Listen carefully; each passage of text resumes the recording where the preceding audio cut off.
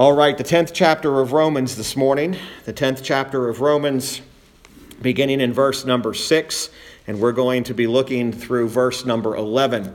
Romans chapter number 10, verses 6 through 11. Let me begin by saying very simply this, that no faith that justifies fails to sanctify the heart. No faith that justifies fails to sanctify the heart. In other words, justifying faith will affect the affections.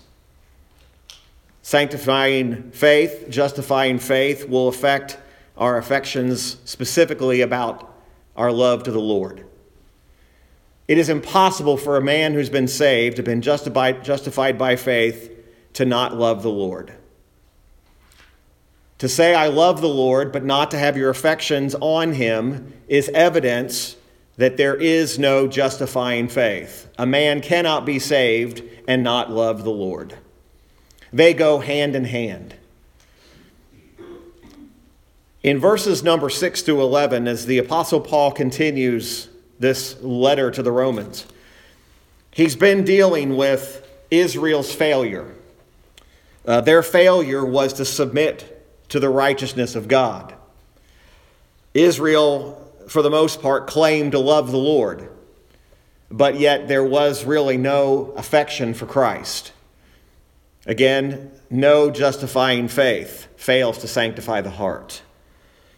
In Romans 6, Paul dives into this matter further, and he says, "But the righteousness which is of faith speaketh on this wise. Say not in thine heart, who shall ascend into heaven? That is, to bring Christ down from above. Or who shall descend into the deep? That is, to bring up Christ again from the dead. But what saith it?" Now, what is he saying? What saith it? What's the it? The righteousness which is of faith, which is mentioned in verse number 6. "The word is nigh thee, even in thy mouth and in thy heart. That is the word of faith which we preach.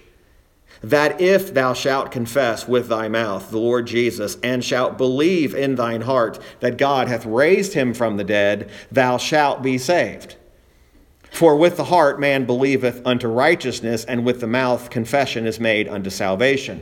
For the scripture saith, Whosoever believeth on him shall not be ashamed." Specifically, notice verses 9 and 10.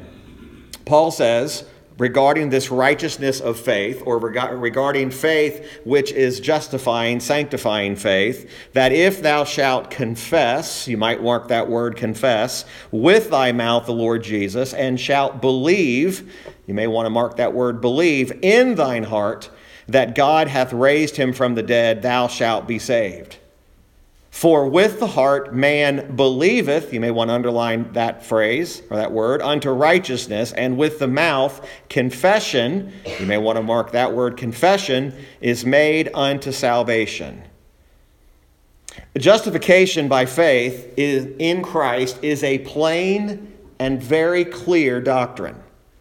One of the saddest things I'm witnessing in our world today is a confusion over justifying faith. What is it to be saved? How is a man saved? It is the clearest of all Bible doctrines, and yet it is the one that has been made, for some reason, the murkiest. When we speak of phrases like, in Christ alone, by faith alone, we are speaking something that the Bible very clearly says where saving faith is. And we understand that saving faith, or justifying faith, that sanctifies, that affects the affections, the emotions, turns our minds and our hearts and our will to love the Lord Jesus Christ, is very simply found in those two words, confess and believe. Those two words sum up very clearly what justifying faith actually is. Justifying faith is so plain that it is brought before the mind and heart of everyone. What does that mean for people today? It means that there is no excuse to be an unbeliever today. There's no excuse to be an unbeliever. I said a few weeks ago, do not blame your unbelief on any other doctrine. Do not blame your unbelief that God is not willing to save you. If your idea today is God is just not willing to save me, you do not understand justifying faith. If you will confess and believe that the Lord Jesus Christ is who he said he is by his word, the Bible says you are a whosoever and you will be saved. God has never rejected a person who came to him seeking faith or seeking salvation. So why is there such a confusion? If a man confesses faith in Christ, what is he confessing? He's confessing that Jesus is the Lord and Savior of sinners. Period. To have confessed faith in Christ means you are confessing that it is only in Christ where salvation is found for the sinner. If you truly believe this morning that God has raised that same Christ from the dead, which what is the purpose of the resurrection? The purpose of the resurrection was to prove that God the Father had accepted the payment for sin. Had Jesus Christ not risen from the grave, that would have been a sign that God the Father did not accept the payment for sin, which was Jesus Christ. So the resurrection matters. It is the proof that Jesus Christ is the only payment for sin. God the Father accepted the atonement. By accepting the Father, by accepting the Son, through the power of the Holy Spirit, you are saved by the righteousness of Christ, and his righteousness is imputed to you through faith. It is a clear doctrine.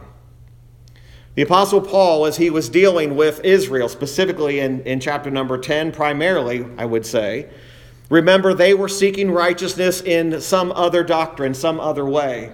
That's what the context of verses 6 and 7 are. Paul says the righteousness of faith speaketh on this wise. In other words, here's what the righteousness that's in Christ is not. It is not asking these two questions. The first question is this: who shall ascend into heaven? That is to bring Christ down from above. In other words, don't say Christ needs to be brought from heaven back down. And he also says the second question is not who shall descend into the deep, that is to bring up Christ again from the dead. In other words, trying to bring Christ back down or saying Christ needs to be brought back up in order for this faith to be seen clearly is not the right approach. That's what leads Paul to say, what saith it? What does the righteousness of faith actually say? And here it is so clearly. The word is nigh thee.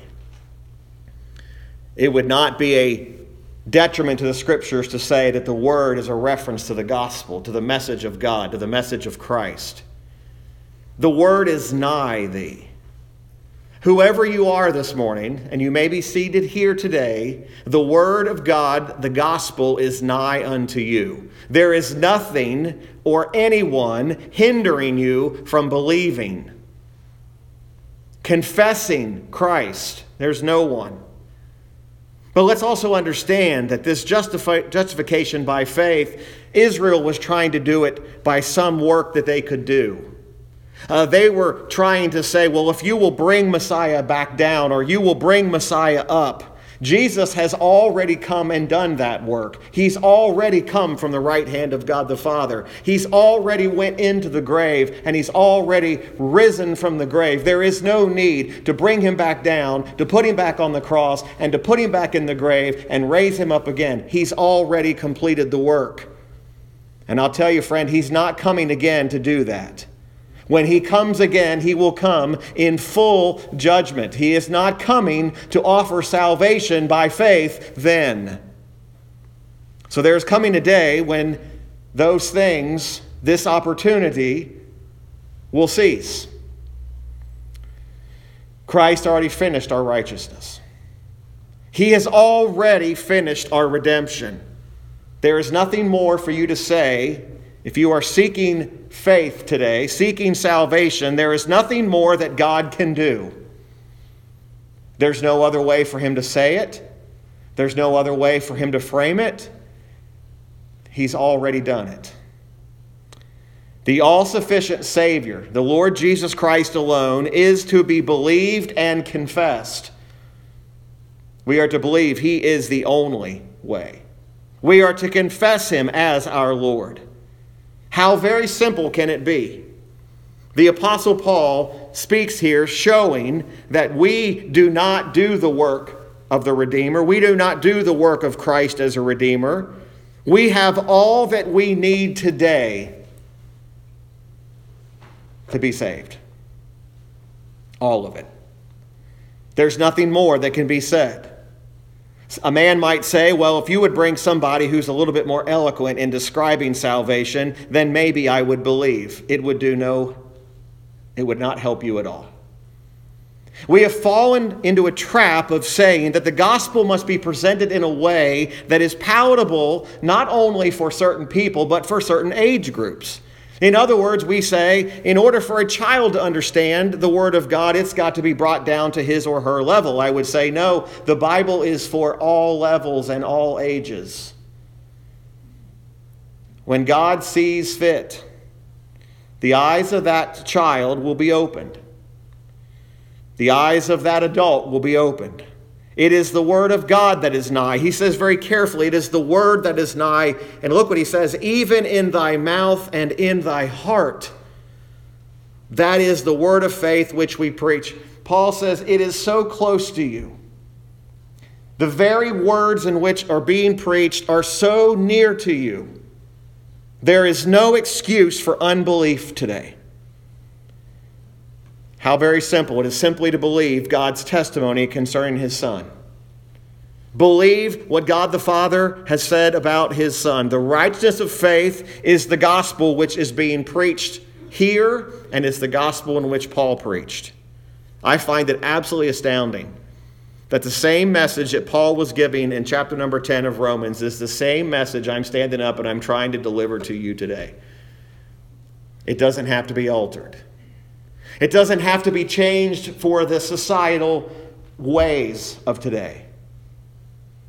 I will tell you, everywhere you find that the gospel has attempted to be changed, you are finding deep, deep trouble in those places and within those people.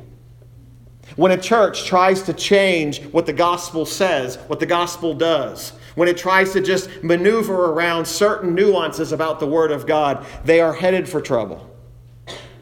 That's why we are not focused on what a person says about the gospel or even what a church says about the gospel. We are only concerned about what the Word of God says about the gospel. There are a lot of different messages out there that claim to be the gospel that are not the gospel. Just because someone says, here is the gospel, study for yourselves and check it with Scripture and see, does it match? There has been no Scriptures twisted more out of context than what we're going to look at over the next few weeks regarding saving faith and justifying faith. It's been made more difficult than it needs to be. The gospel is very clear, telling us here that there is a need to confess and believe, or believe and confess. Look what he says in verse number 9. After he mentions that this word of faith which we preach to you, you are here hearing all you need to hear, that if thou shalt confess. Notice there is the little word if. Please understand, God has never saved anybody and drugged them to be where He is. Nobody comes to Christ kicking and screaming.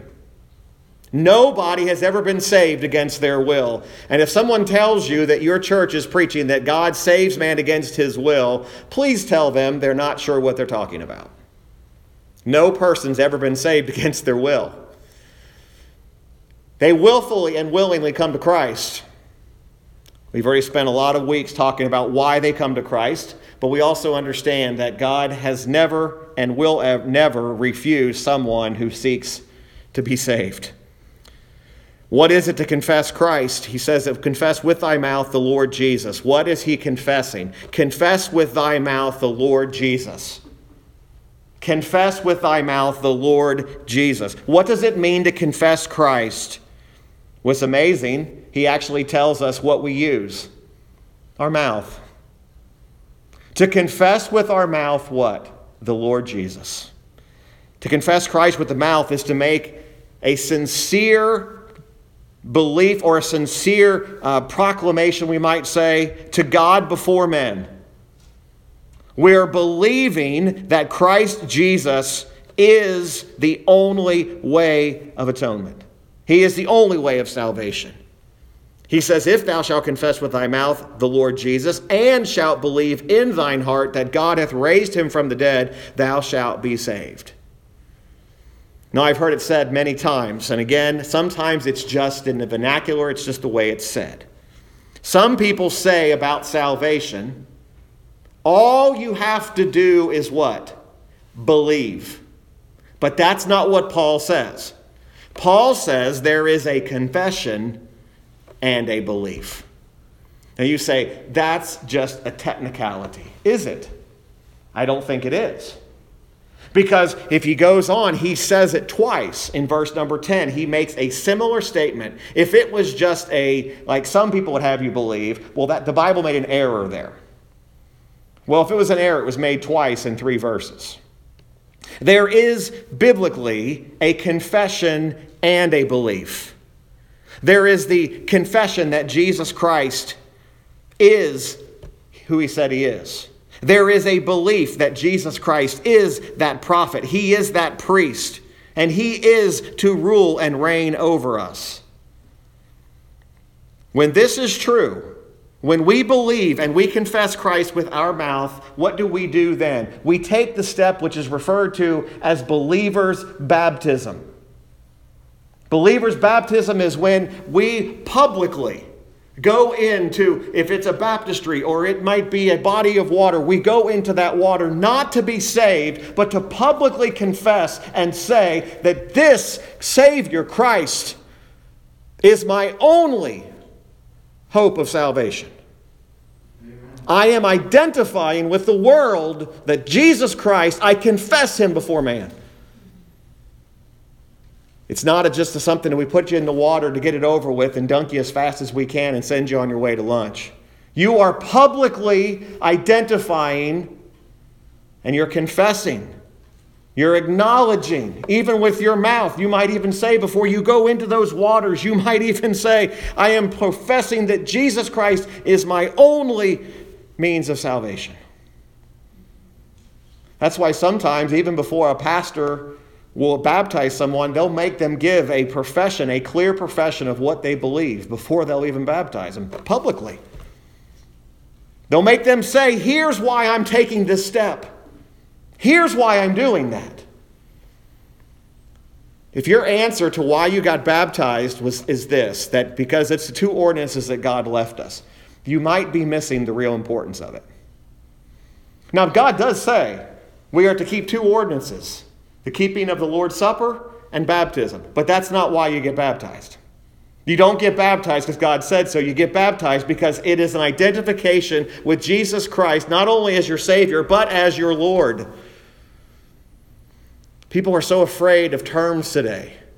They're afraid to say, if I believe in Christ and I make him my Lord, then I believe in lordship salvation, which means I believe in works. Folks, can you stop listening to what society says and what some so-called church people say and just understand what the Bible says?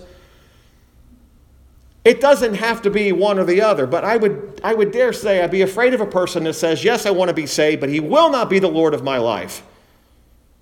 Is there something wrong with that statement? I think there must be something desperately wrong. Confess and believe.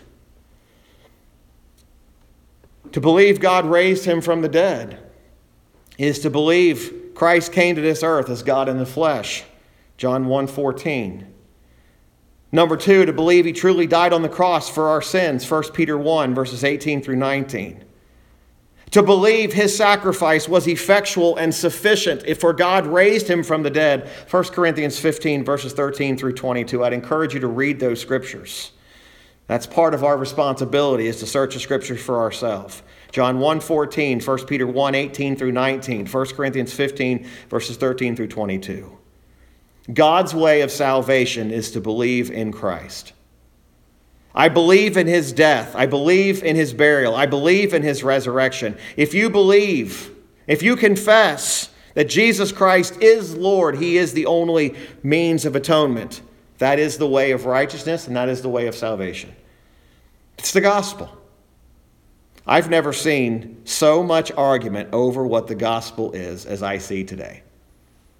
The one thing I always believed, naively believed, the one thing the church will always have in common is everybody who preaches from this book will all believe the gospel the same way, and yet it is falling apart at the seams. You can go to 10 Baptist churches and get probably 5 different ways of salvation. You can go to any other denomination and find another way of salvation. Paul had one gospel in mind. It goes along with the Bible says, one Lord, one Spirit, one Lord over all. And yet, why is it that you can't even trust if you walk into a church meeting house that you're going to hear the true, pure, uncorrupted gospel? Churches should be a place where you can go in and you can actually know what I'm going to hear is the truth. As a parent, I don't have to go in and wonder if my kids are going to hear something that's incorrect. I should be able to confidently say, I know that what we're going to hear today is going to be the gospel, and I don't have to worry about that. I don't have to worry if what may be said from the pulpit I may have to correct when I get in the car. The Bible gives us a very clear, plain path to what salvation is. Christ does not need to come down from heaven and do it all over again and be put back in the grave and be raised again from the grave. The work is finished. What you must do, and by the way, belief is not an option, it is a command. You are commanded to believe in the finished work of Christ and confess his finished work as your own. There's a command today to believe. Thou shalt be saved. The Apostle Paul, in verse number 10, begins to explain the nature of this faith. How did it acquire? Where did it come from? For with the heart man believeth unto righteousness, and with the mouth confession is made unto salvation. You see, in this whole matter of this, we have to understand faith is essential. Justification doesn't lie in your intellectual greatness. It doesn't even lie in your doctrinal position. You can be doctrinally straight and be an unbeliever. This is what scares me more than anything. Just let me step away from this for just a moment. This is what scares me more than anything. To be doctrinally straight, but still in unbelief. You say, Pastor, how can that happen to us? You have been in doctrinal things. We're pushing just 2 years of basically solid doctrine. Surely everybody who enters into this building is a believer. Maybe. There's this renewed emphasis in doctrine matters, but people are beginning to forget the reality that you can be as doctrinally sound as many of the Israelites were, as many of the Pharisees were, and yet Jesus said, you're blind. Your salvation is not based upon your doctrine. Your doctrine matters, but if you're saying, I know I'm saved because my doctrine's right, you've got it messed up. You could say today, I believe in all these doctrines that people are hammering us over. I believe in the doctrine of election, and you can still be an unbeliever. The reality is Paul is, remember I told you when we started this chapter, Paul is diving into the most practical aspects of this. Confess and believe is more practical than it is doctrinal. Now again, I'm not saying it's not backed by doctrine, but it's practical. That's why words like the little word if is used. If thou shalt confess. If you personally will confess. If you personally, with your heart, believes unto righteousness. Faith is essential. It's not an intellectual assent. It's a genuine converting work. Everything you are today, if you are a child of God, with everything you are, with your will, your affections, your understanding, is you look upon Christ for all of your righteousness. You look at his glory. You look at his fullness. You look at his willingness. You look at his sufficiency. Ephesians 2:8-9 says, through faith we are saved. We're justified through faith. The gift of God through faith.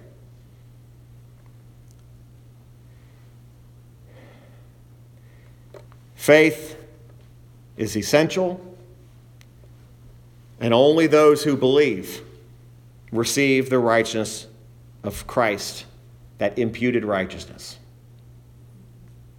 Confession of faith is the fruit of faith.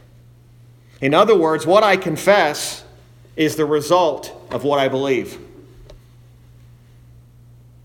A lot of people today just want you to make a decision and believe. They say nothing about confessing it. You say, preacher, what's the order? Do I confess and believe or believe and confess? You can get caught up in that if you want. I would call out to do that I should say today, you should believe and you should confess. You should confess and believe. And if you're trying any other means of salvation, if you're trying to accomplish it any other way, you're heading down a dangerous path.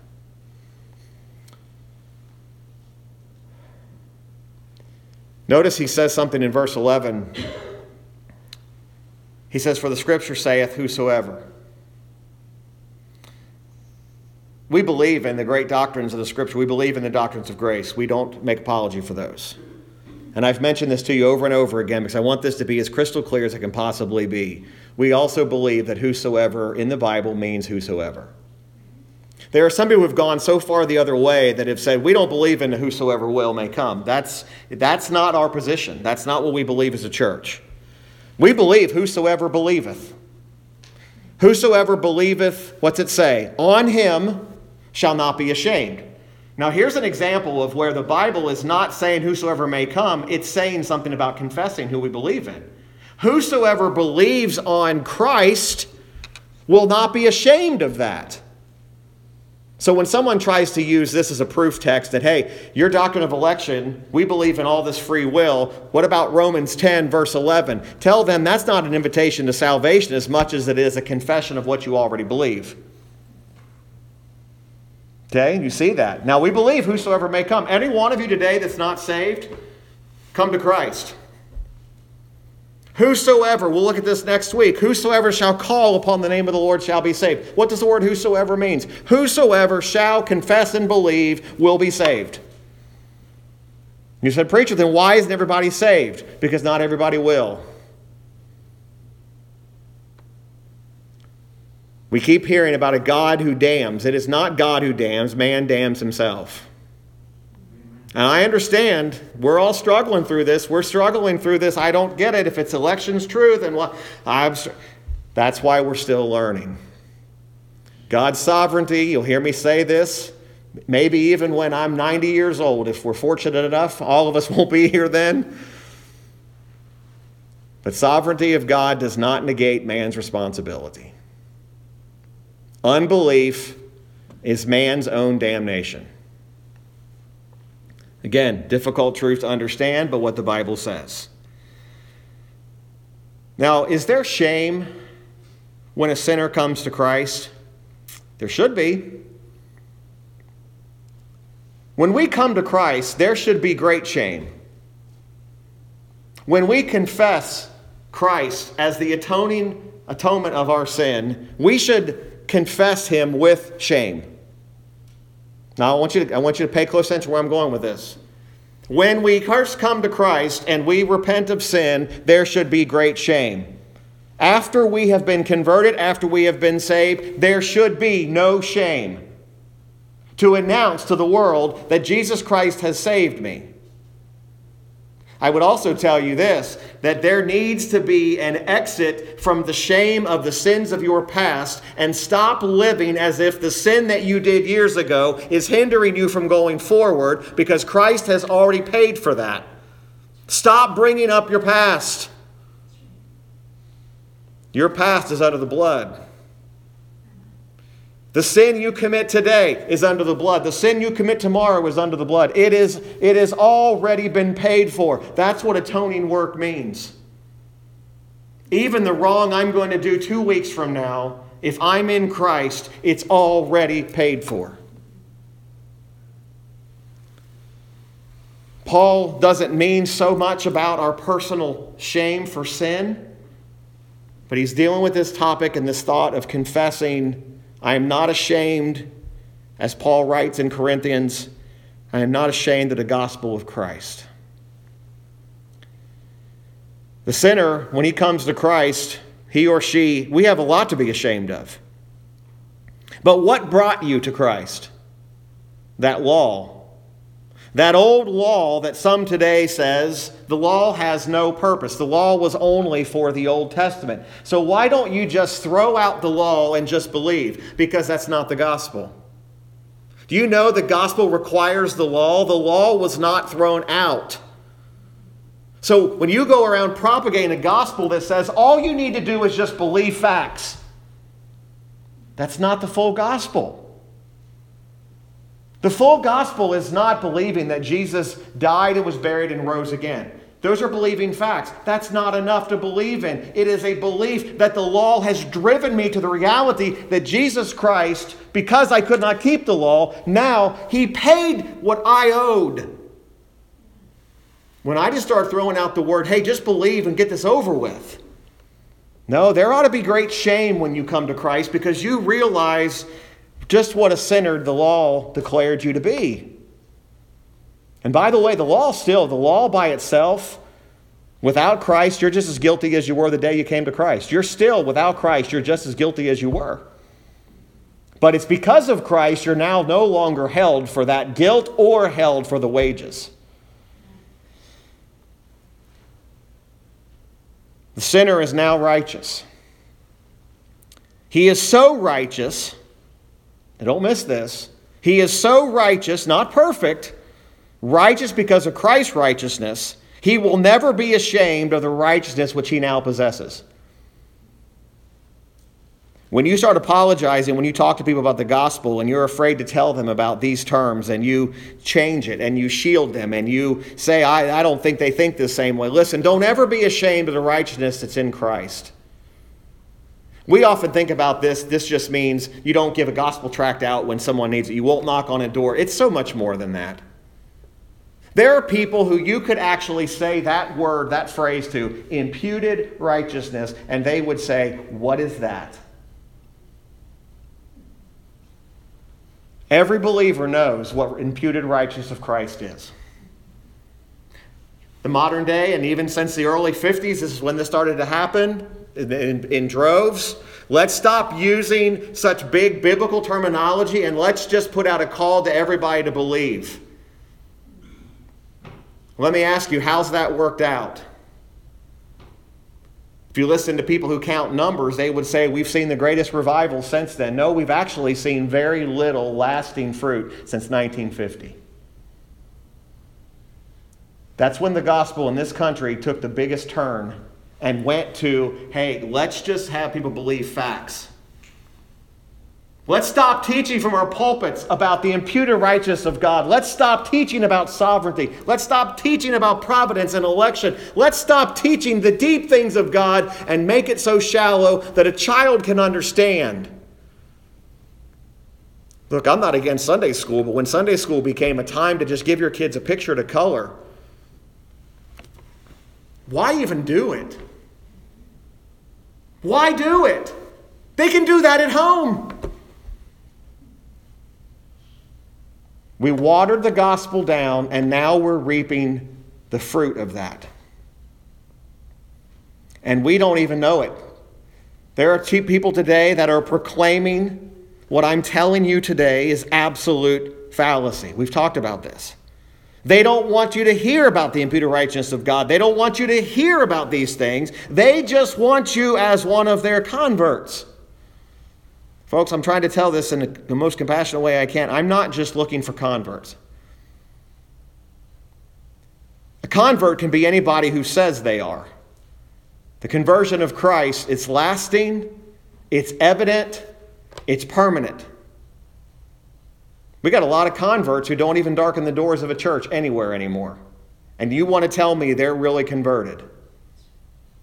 Remember, I began by saying any faith that does not affect the emotions and the affections to love the Lord Jesus Christ, if you can go on about your happy life and never mention the love of Christ, what are we really talking about here? We're talking about something that was not justifying faith.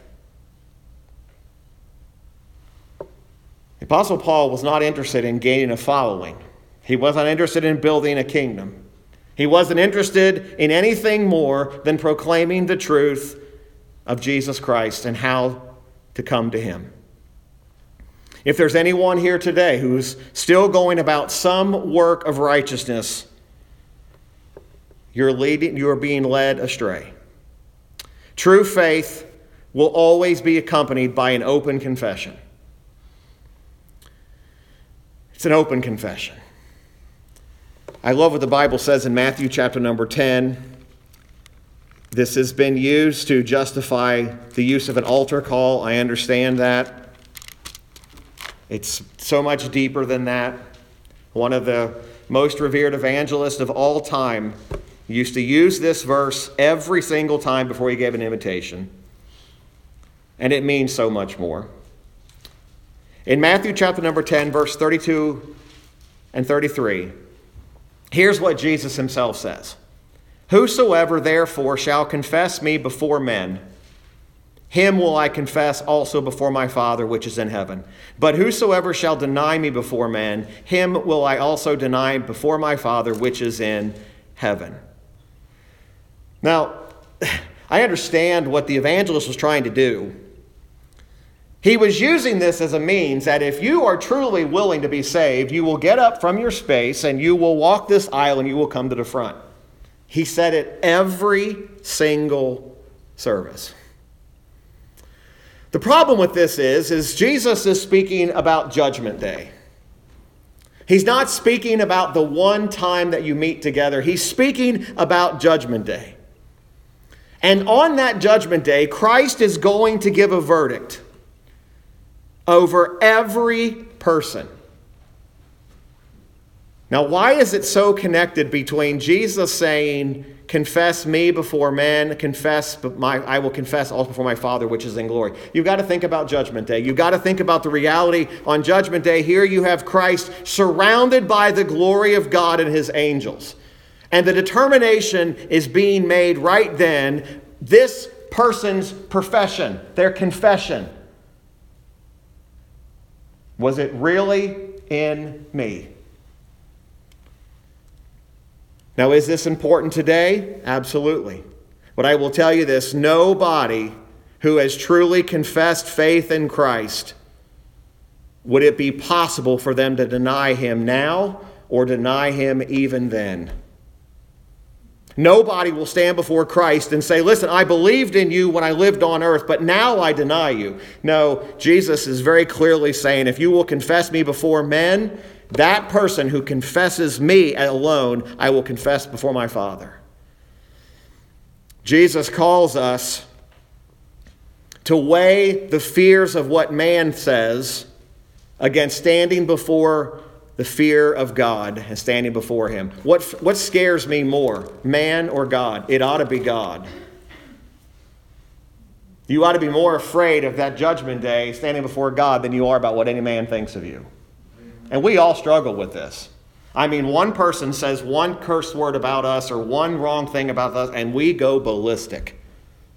We are so worried about what one person who on an average day we wouldn't have even thought of had they not given us some reason to. We literally go ballistic over what one person thinks. You know, what do we think about God? What does God think about us? In Mark 16:16, Jesus said this, he that believeth and is baptized shall be saved, but he that believeth not shall be damned.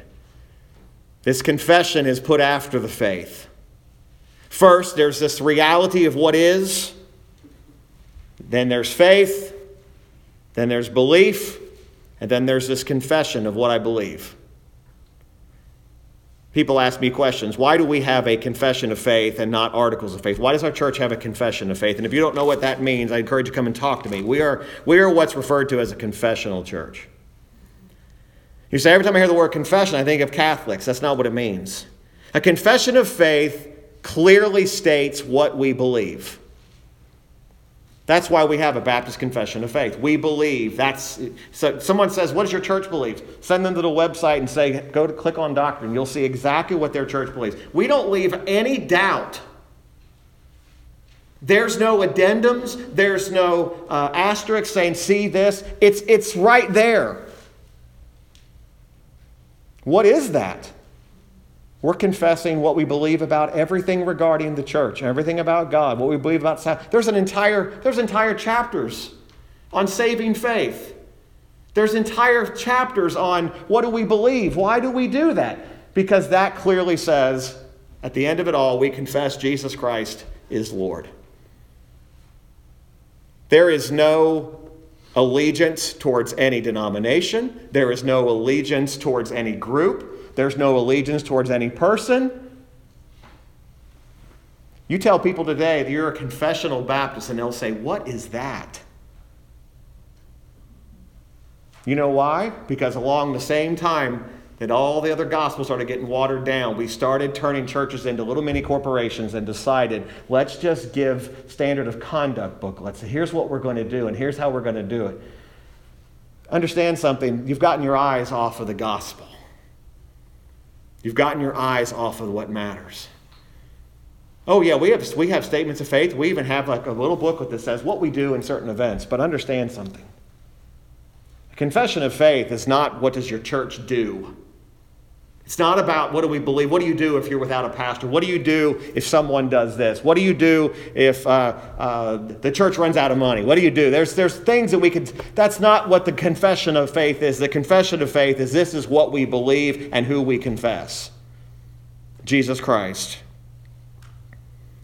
This name will be absolutely brand new to many of you, but if you want a fascinating study, look up the name Zwingli. Zwingli. His first name is Ulrich. Ulrich. You probably sat in a Baptist church all your life, never heard the name. Here's what he said. The summary of the gospel is that our Lord Jesus Christ, the true Son of God, has revealed the will of his heavenly Father to us, and with his innocence has redeemed us from death and has reconciled us with God. Therefore, Christ is the only way of salvation for all those who have been, are, and will be. You see, the Lord and Paul was not afraid to speak the truth. There are no valid reasons for you not to come to Christ today. There's no valid reason for you to leave here an unbeliever. You have a Bible in your hand.